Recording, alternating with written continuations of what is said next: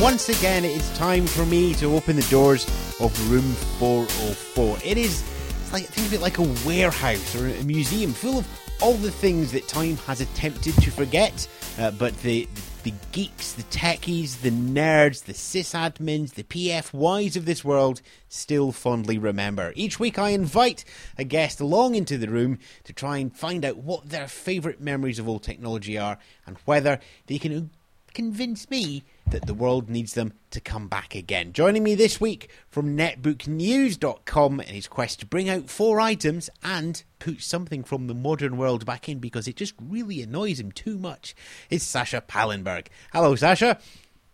Hey, Ewan, how are you doing? I'm doing very well. I think this might be the longest distance we've ever recorded a room 404 over. I'm up in Edinburgh and you, of course, are not. Oh, is it? You know, I think that must be like about 10,000 kilometers. Indeed, because you're over there in Taipei in Taiwan. Exactly. And it's a lovely, calmy night there, I take it?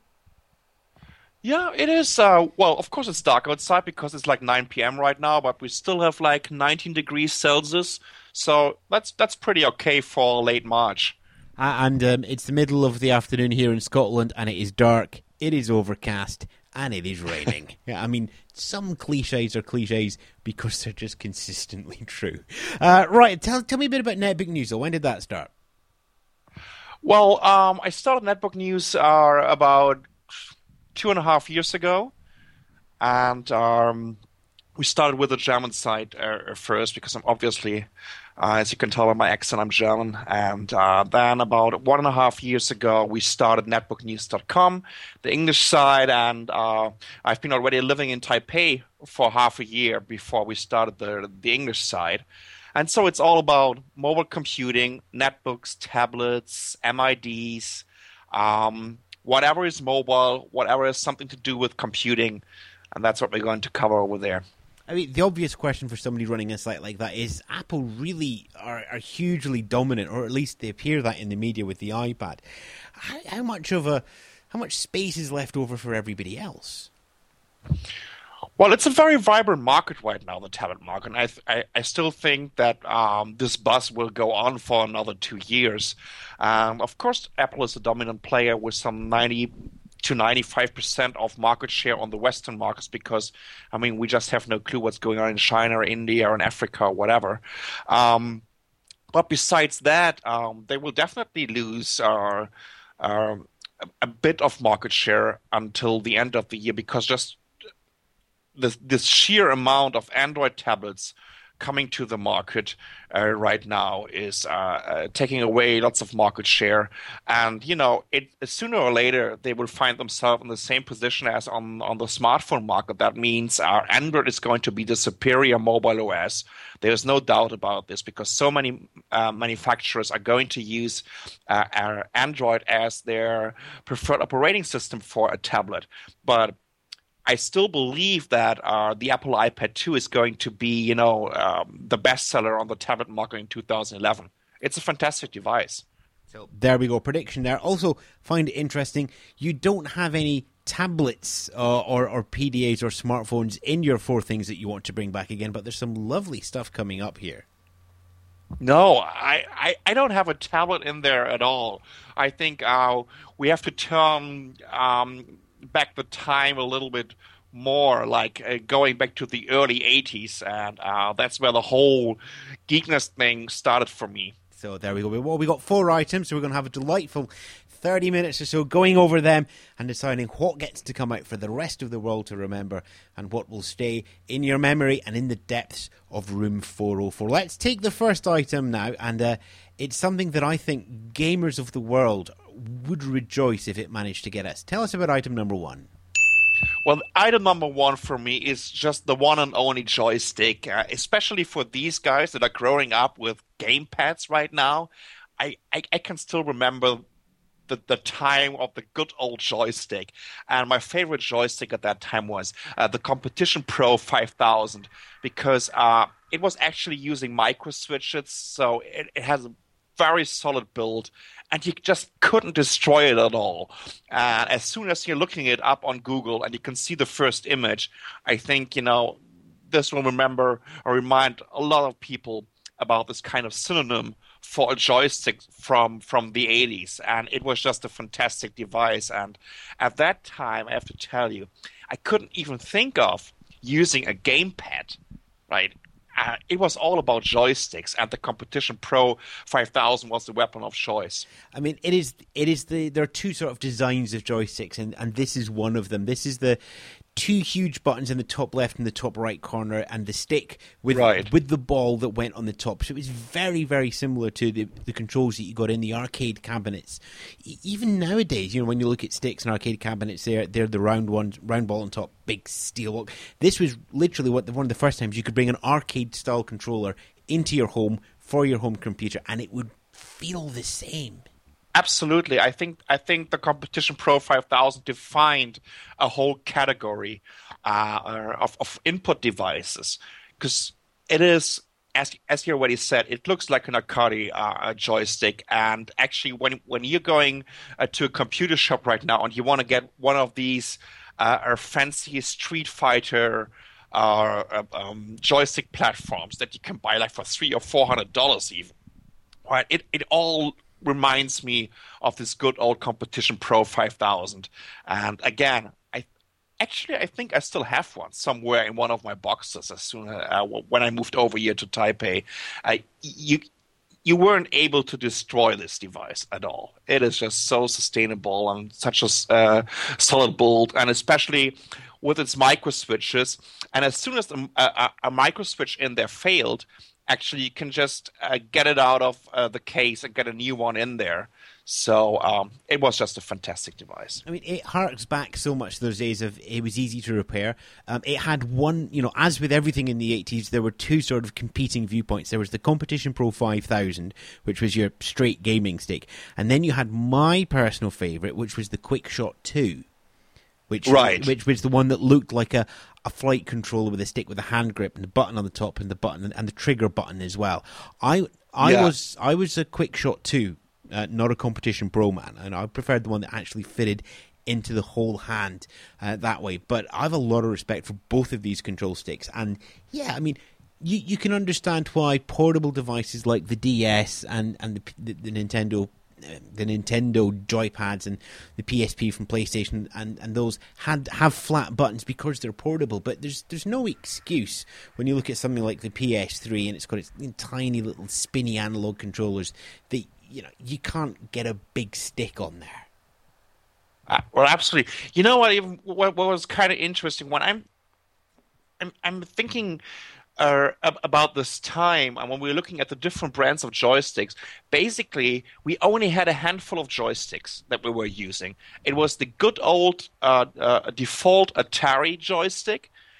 It was the Competition Pro 5000, and we had the QuickShot 1 and the QuickShot 2, and I think that's about it. Indeed, I think there was one that tried to get in. It was something like the Stingray or something that you had to hold in your hand and had a little tiny stick at the top, which looked just weird, but it never really caught on. But the interesting thing about all of those joysticks was they were all interchangeable. They all had the same 9-pin D connector, and so you could put any joystick onto any computer. I mean, you could have them on a Spectrum, on a Commodore, on the Amstrad 464s, on your Atari consoles, and your Amiga consoles. They all took this 9-pin connection, and you just don't get that nowadays.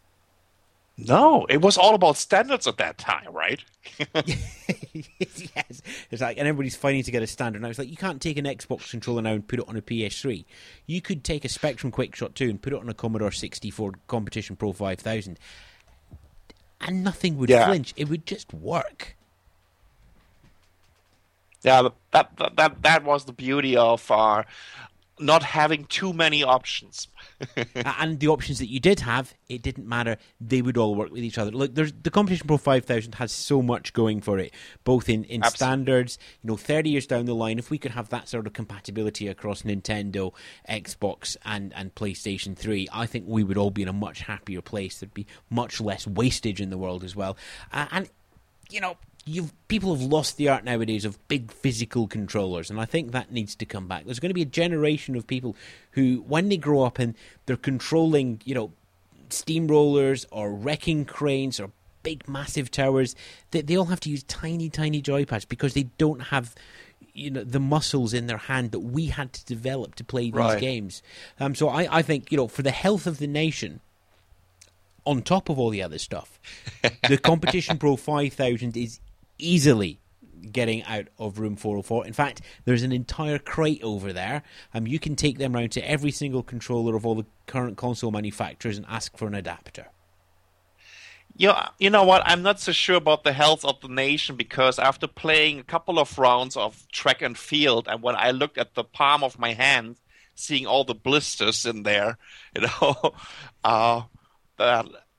it sometimes gave me a hard time for some special games, right? But still, I believe, I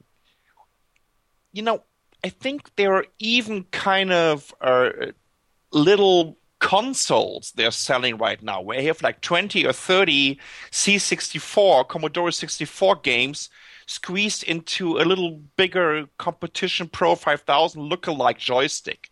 So you can hook it up to your TV set, and they're still using this design right now as an in-joystick console.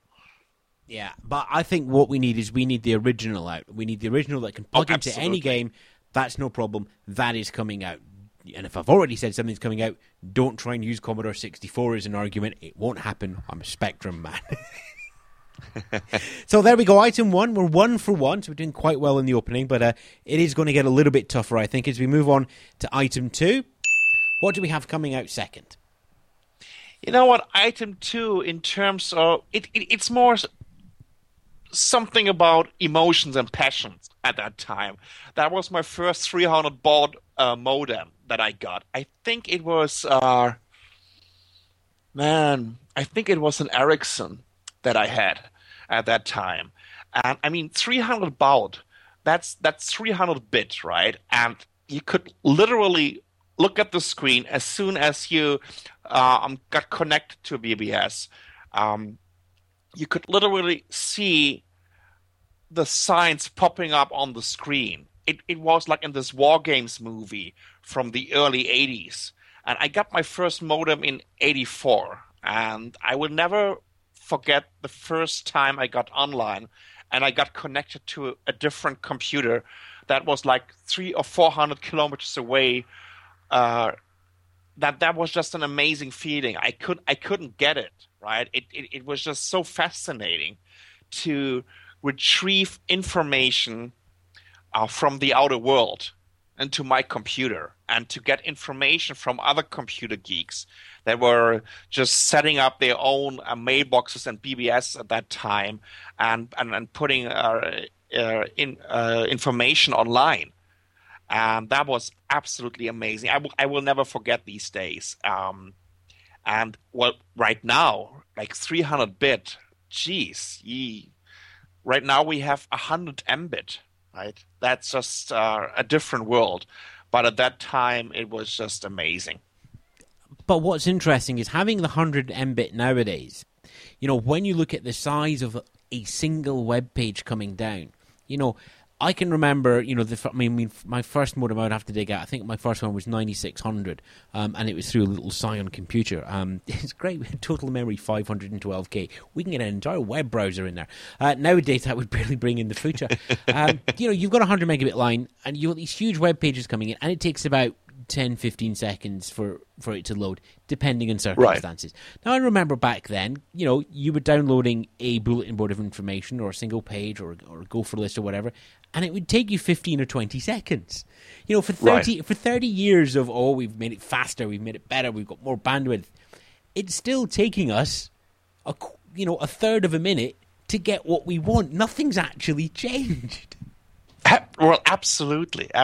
Well, of course, the content changed somehow, right? We get we have more videos and we have more pictures, and I mean, with a 300 baud modem, you had no pictures at all. Well, we had ASCII graphics at that time, right? And but that's about it. Yeah, we couldn't do some real data transfer. It was all about science, and it was all about digits, and it was just a different world, but still, it was about information and it was about data. And somehow it was also about your imagination of what's behind there. And I didn't even have a chat at that time. I can't even remember a chat. I think IRC wasn't available in the mid '80s, but you had these very first blackboards or bulletin boards where you could leave messages on a BBS or on a mailbox, and that was already amazing.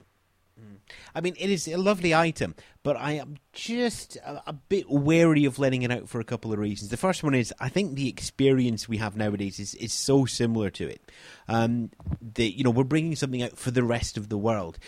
Pushing us back to 300 baud modems doesn't actually change the fabric of society that much. And yes, I can take your point on the imagination and bringing everything in. But at the same time, yes, a video report does add in a little bit extra to a report. But I think, the skill in the words and everything we still have. And I think that there, it's tough one. I'm right on the edge because it is great to get back that original feeling that you had. But at the same time, it's not something we can really give the rest of the world. And everybody has that moment themselves. And I'm not sure we can bring out a generic one. I mean, even look, there's a generation around right now that doesn't know a life without the internet.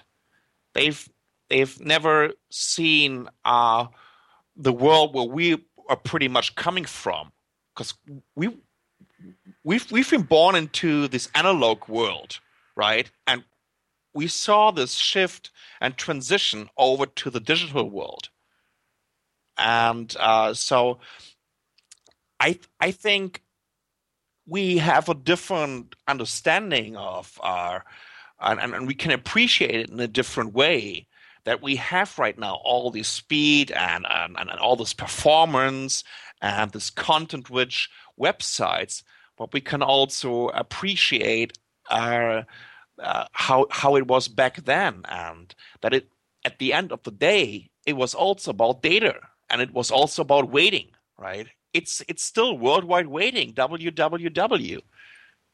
And given that we still have all of that, I think I'm going to leave the 300 baud modems inside room 404. Okay. People need to discover it themselves. It's like saying, let's bring back World War II. Because it was really good for the economy. It got everybody working again. It increased production across all of Western Europe. It helped out with the population problems that we were having. It's like there's a lot of downside as well to that argument, and the downside to that is obvious.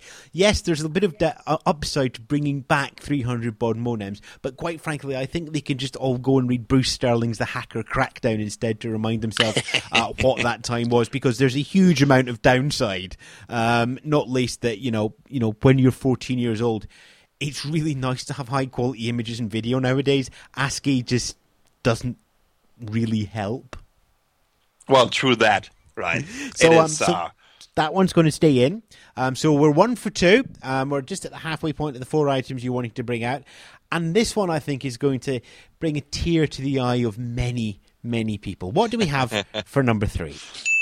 Well, that's actually my second console that I got after the Pong game. And it's the Atari VCS 2600. My first color video game that I could hook up to a color TV. And I think my very first games or cartridge that I got were Pitfall and Galaga. So a shooter and this jump and run game, and I've been playing it for hours and hours and hours, and I'm still amazed. If we just to remember you that you could squeeze some 4 kilobytes of code into one of these cartridge, so to be so innovative and so smart to get these games into 4 kilobytes of code is just amazing to me. And I think the Atari just proved us that it's not about these super high quality HD graphics. It's about the game concept. and that's why I just love the Atari. The 2600 has a lot going for it. It really was the first system, especially in America, that brought computing and gaming into the home. And also the fact that essentially it's a games console. You couldn't program this at home like you could with things like the Atari 2, not the Atari 2, the Apple IIs, the Spectrums, Commodores, and Timexes, and Right. the pets of all of this world. This was the game console, and really you went from this, and then I think arguably the next thing up would be the Nintendo Entertainment System, and then the Sega Master Systems, and so on. There was this gap between sort of 1981 to 1987 where everybody got a programmable home computer, and then it all went back to game consoles. So this really is the leading edge. Okay, you had the Fairchild just before it, but this was the one that captured the imagination. It's also, if memory serves, the only games console to have wood trim on it. Oh, absolutely. And that just not only says 1978, chicka wow, chicka wow wow, but it just screams class. You look at it nowadays, and it looks like the 70s, but this tiny strip of wood at the front on the black plastic with the four big physical toggle switches, it just looks sexy. And for everything that the Nintendo Entertainment System did, it looked like the backside of a barn. Well, absolutely, and it looked even expensive, like a piece of furniture, right? When we're taking a look at all the consoles that came after the Atari VCS, they were just cheap plastic. This was like something that you would like to put on a cupboard or a shelf or whatever next to your TV set, and it just looked great. Let's be fair, though. It has a pretty good design. It did have a lot of cheap plastic in it as well.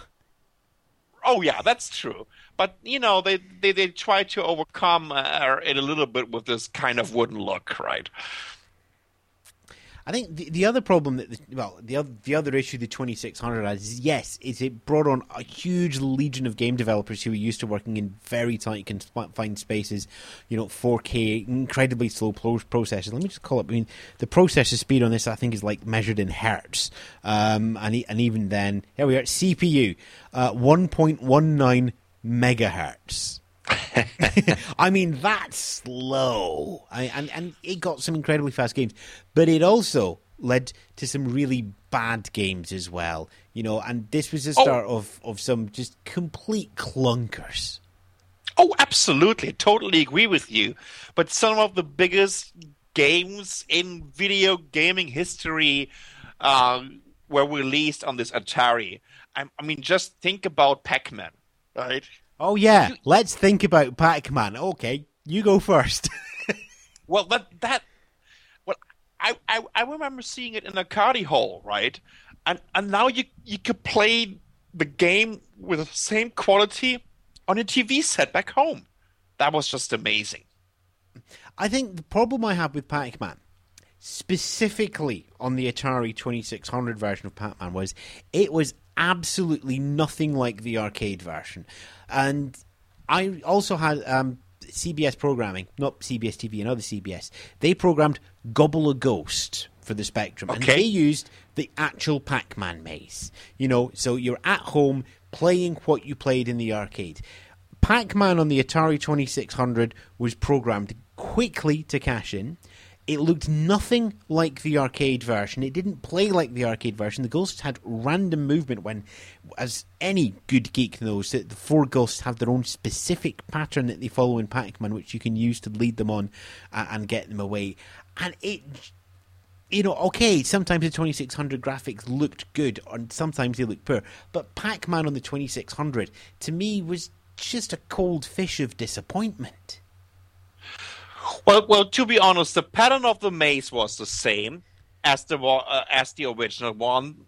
The walls looked a little bit different, but that's about it. Oh, no, I'm looking at the maze here. I've got the Atari 2600 Pac-Man maze in front of me, and it takes the same influence in design, but it's not the same. For example, the tunnels are at the top and bottom of the screen, whereas in the arcade version, they're on the left and right of the game field. There's four loops when you look down the left-hand side column. Yeah. If you look on the actual exactly. Pac-Man maze, it's one loop, tunnel, one loop. It's very, very similar. I will give you that. But that's because it's a maze. When you actually get down to real geek cred, you cannot claim that the mazes are the same. I'm just actually looking it up, right? Well, maybe I completely mix it up right now. Okay, you got me on this. I mean, yeah. Well, it's even more complex on the VCS. But the point is, it's different. It advertised itself as Pac-Man, the arcade game. Even the screenshots. I mean, look, can you see the cover of the Pac-Man game? Yeah, right. Yeah. That's they've got the game grid that you would see in the Atari game, and the dots, which aren't dots, they're lines, and then they've hand drawn in the Pac-Man and the three ghosts behind him in the maze. It looks nothing like that on your television screen. The Atari 2600 might have been one of the biggest selling consoles. It might have brought in the gaming revolution, but it brought in so many problems with game design that are still with us nowadays. Poor ports, false graphics, bad advertising, a general sense of disappointment. The 2600 is like a Pandora's box. If this were to come back out again, a lot of people would be incredibly happy. Yeah, but at the same time, a lot of people would end up playing E.T. the Extraterrestrial. and that was a bad one. That was, basically, Iowa used to be the most hilliest place in America. They filled in all the canyons with unsold copies of E.T. the Extraterrestrial for the Atari 2600. That's why Iowa is so flat now. And if you just dust the sand off the top, there's little black pieces of plastic there moving the ground up. I'm not going to let the 2600 out for a couple of reasons. The first one is the ills that it portrays in the world. The second one is that it does scream 70s. And wood veneer is a great thing, but it's just doesn't fit in with the modern world. It just would stand out like a sore thumb. Strangely enough, the NES has actually aged a little bit better and would fit in with the modern IKEA-ified world as opposed to this. But the third reason is this, is that it needs to be a geek or a tech head or a nerd that brings something out of room 404. And when you claimed that the mazes were the same, that was it. That was like, oh dear, credibility's dropping quite heavily here. Yes, you've admitted your mistake, which is a good thing, but it just goes to show how rose-tinted the past can be and how rose-tinted we look back on something like the 2600. So I think we need to deal with the realities of the world, and the reality is the 2600 would just lead to too much pain if it escaped. So that's staying inside room 404. There you go. Happening.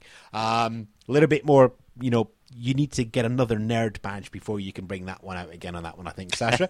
But we have one left of things to come out. You're 1 for 3. Let's see if we can hit a 2,500 or a 25,000 or a 25. I'm going the wrong way. 0.250 ratio. There we go. What do we have for number 4? At this rate, I'm going to have to stay in as well and read a dictionary.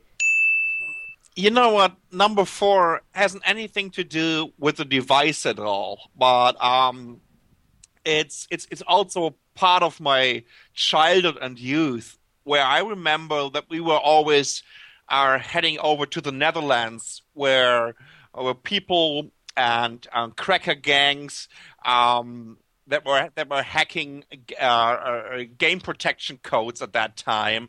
We're just setting up huge copy parties or just huge conventions and gatherings of computer geeks, where we were exchanging new programs, new games, and whatnot. Because at that time we couldn't send games over any kind of network, so you actually had to meet them physically and in person, and to talk about what's going on and to show you latest modding on your Commodore 64 or ZX Spectrum or Atari XL 800 or whatnot. So we always had a lot of fun to meet with other guys and, just to come together. That was pretty good. And this is something that I'm completely missing right now, because right now we're just connected over the internet. We're meeting on Facebook, we're meeting on Skype, and every while and then we're meeting on some conventions. But that's about it. I like this idea. And yes, it means it would destroy that sort of special nature of things like Low Web, where you and I have bumped into each other on many occasions. Things like South by Southwest, where we recorded a show a couple of weeks ago. And it would bring back not only the meaning IRL, as they would say, but it also would bring back a certain localness. I mean, the interesting thing is that the people that I'm interviewing for Room 404, they're all around the world. I mean, we talked earlier at the start that you're out in Taiwan. Steve was in Germany. I'm going to speak to Melissa Pierce next week, who's based in Chicago. Now, to me, all these people are my close friends, but they're all around the world. You know, ask me where the nearest person in Edinburgh is who has a Defender arcade cabinet. Then, apart from looking behind me, where I could see mine. Oh, isn't that pretty? Like that, full size. You know, I wouldn't know where to look. I would probably end up looking online for a list. I love the idea of just getting back in touch with what's local, what's real, and what's in the world. And I kind of have a fondness of those. I remember when I was at Edinburgh University, we used to have to cart 3 PCs from all our bedrooms in the student digs into the living room just so we could link them up so we could play Doom. Nowadays it's like, well, I'd love to play with somebody over in South Korea, but the latency's 0.3, and I'm only going to play if it's 0.25 or less. You know, in those days, you know, latency to us was a physical distance. It's like we've only got 3.5 meters of cable. Yeah, that's as far apart as you can go, no further. And built up your muscles, and you had to hulk it through, and you then had to try and work out how many plugs you had in the living room so everything could be plugged together and not blow the fuses and everything. I love the idea of this. And the same idea sharing. Here's the thing, though. You imagine there's so much problem about people BitTorrent sharing. Imagine if there were parties where people would just bring hard drives to and exchange their entire musical catalogue. Yeah. I mean, it would take on the order of, 7 minutes? Shifting over the average 30 gig collection. Everybody comes around with a terabyte external hard drive. Can you imagine what the BPI would do and all the music collection agencies? They would have a heart attack. I like this idea. Well, totally. I mean, at that time, I had like a 5.25 inch floppy disk, and you've been already the king of the castle if you had like 2 floppy drives of disk drives at that time, where you could do an instant copy of a floppy and of a disk. Right? With just a single disk drive, It turns you into becoming a DJ, because you always had to switch the source drive to the target drive, the disk. Sorry, and so it took hours. Yeah, and there was copy a couple of games. You couldn't even just copy onto a hard drive and then back onto another floppy disk because they just weren't big enough. I think if I remember rightly, my first hard drive on a PC, which was an XT, which was a little bit later, it was a 20 megabyte hard drive. And I went for the extra storage option. Right. And you're talking that your good old 5.25 inch discs. I think they went to 720k. Yeah. Yeah. I think in the end you managed to get up to 1.2 or 1.44, but those were on the 3.5. So those don't count. We're talking when floppy disks actually were floppy.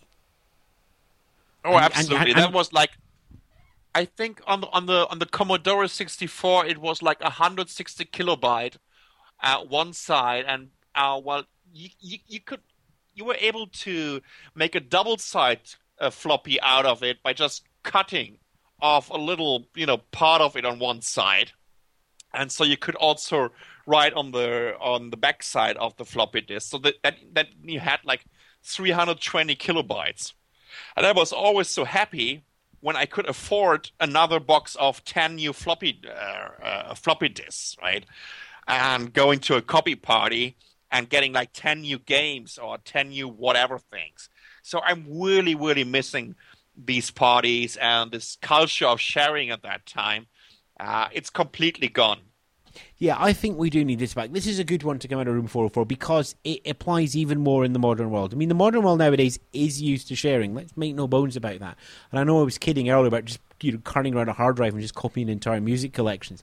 But, how many times do you go around to a friend's house and look through their DVD collection and go, not seen that, not seen that, not seen that, Not seen that. Now, in the old days, you'd borrow them. Nowadays, what you do is you do that while you've got your iPhone in your hand, and you'd be doing to Amazon second hand, going, not got that one. £1.27 plus postage and packing. But next, not got that. I mean, you don't even need to type it in. You could just scan in the barcode. That's just completely great. I love the idea of, as I said, getting people around, getting people who are in the local area to know each other, building up that support network, and just slowly expanding out that way. I think this is a fantastic idea. We would need to use the web to actually organise it. I think that's the only stumbling block. We'd have to put up a post in Foursquare or something going, sharing party here, and a tip underneath going, bring a hard drive and bring a USB cable. Just unfortunate that your hard drive, you can't turn your hard drive over and double the storage space. So it says it's a 1 terabyte hard drive. Turn it upside down. It's a 2 terabyte hard drive. It doesn't work like that nowadays, which is a shame. But I like this. I think the idea of a copy party is quite definitely coming out of room 404. Fantastic. So there we go. We have 4 items were put up, and we've got 2 out.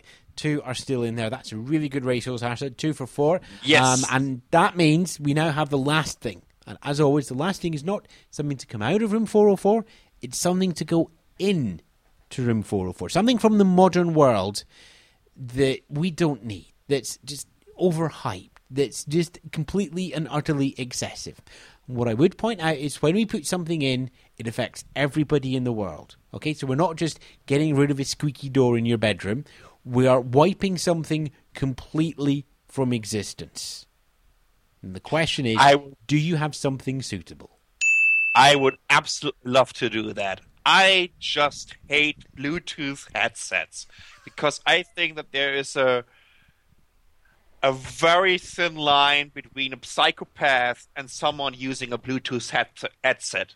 It is just insane to see people walking around 24/7 having this little Bluetooth headset in their ear and constantly waiting for receiving a call. And it's not happening.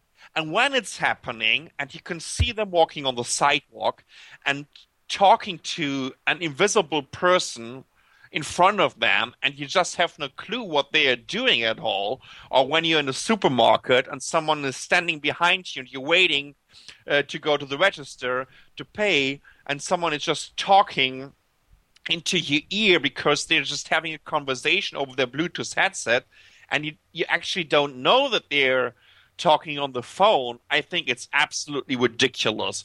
We have phones, we'll just grab your phone, get it on your ear, and have a real phone call so that everyone can actually see that you're having a conversation on the phone.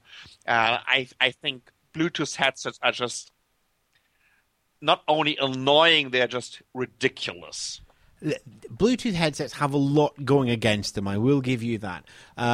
One example is the rise of the Bluetooth stereo headset. And the idea is that you connect over Bluetooth to a device that's literally 18 inches away from the headset itself to listen to music over Bluetooth. It just completely destroys the audio experience. It adds another layer of compression. And what's really weird is sometimes it slows down and speeds up the music just a little bit to help with the sort of caching and the delayness. Now, that doesn't matter a huge amount in conversation, but trust me, when you're listening to Dark Side of the Moon and suddenly it speeds up, there's just, your brain just goes, there is something wrong with the world. And, so Bluetooth stereo headsets for music, I've never used. It's really nice that Nokia's high-end solutions, like the BT400 sets, they actually provide a cable connection as well. And it's just like, I'm using that. Apart from the fact that it uses less power, it means that you don't have any of the compression or slowdown of musical artifacts. The other one is, it's when you're in behind someone and they answer a call on their mobile on Bluetooth. If they're answering it on their handset, you know that they're answering the hand, and you can make allowances. If they just suddenly reach up, touch a bit of plastic in their ear, and start talking, here's the big problem I have. They immediately slow down to half the speed that they were at before. Not on any conscious part, it's just that the brain is now going, I'm walking, I'm walking, I'm walking, I'm walking and talking, I'm walking and talking, I'm walking and talking. Oh, there's Leo McGarry. I'm walking and talking, I'm walking and talking. And the amount of problems this causes on busy streets, especially in London, New York, Paris, Rome, and such like, it just, you just see people kind of bunching up, and it's because the person in the front has got a Bluetooth headset on and they're taking a call, and they don't have the spare brain capacity to keep walking at 4 miles an hour. And that just annoys me as well. My only issue with this, and it's a very tiny one, and if it wasn't for this issue, I would already be locking the door with you, and banging some bits of wood over it as well, just to be sure. Just tell me how you would address this one, and that's car safety. Because one of the things that one of the things that Bluetooth does help with is it means people aren't looking at their mobile phone screens in their car. They can still use two hands to control a car or a train or an aircraft or anything. Actually, no. See, pilots don't use Bluetooth headsets. They use a cable to get into the radio of their plane, and that's because of compression. So what would you do about the issue of Bluetooth headsets in cars? You could put every call on every modern smartphone on speakers, and it actually sounds very, very good. And the microphones are extraordinary right now. So there is no need for a Bluetooth headset in a car. I was hoping you would say that. Right, get me some hammer and nails. This is never, ever coming out again. Bluetooth headsets, banished into room 404. Done, yes. And we shall lock them away and throw away the key, and they will stay there. They have some companions in there, actually. They have the 300 baud modem, which also has caching problems and problems putting a voice signal over, and the Atari 2600 as well. But coming out, I've got to say, it's a good haul, actually. We've lost Bluetooth headsets, and instead the world receives the return of the Copy Party and the Competition Pro 5000 joystick. That's pretty good. You're happy with that, then? Oh, absolutely. I think that's been a good week for people at Room 404. That's some really bad stuff still in there. Some really good stuff that's going out. Sascha, it's been great speaking with you. Thank you for taking the time to join us here in the depths of culture. Thank you so much. And as always, you can find out more on Sascha's daily writings at netbooknews.com. And you're also on the Twitter Hurdle Pile Facebook stuff, aren't you? Yes, you can find me on Twitter at Sascha_P. And, of course, Sascha Pallenberg on Facebook. And we'll have links back to that on our website, which is Room 404. Room as a word, 404 as the numbers, .thepodcastcorner.com. Get in touch with me, Ewan, at thepodcastcorner.com as well. If you want to be a guest, suggest a guest, or even suggest things that you yourself would like to see put in or put out. Maybe we can do a sort of reader's selection, listener's selection of things that they would want to bring out. For now, Sascha, thank you for coming along. Thank you so much. Thank you, everybody out there, for listening. I'm Ewan Spence. We will be back next week with another invited guest looking to bring back what the world has once forgotten and hoping to help the world forget one thing that people don't think it needs. But for now, goodbye.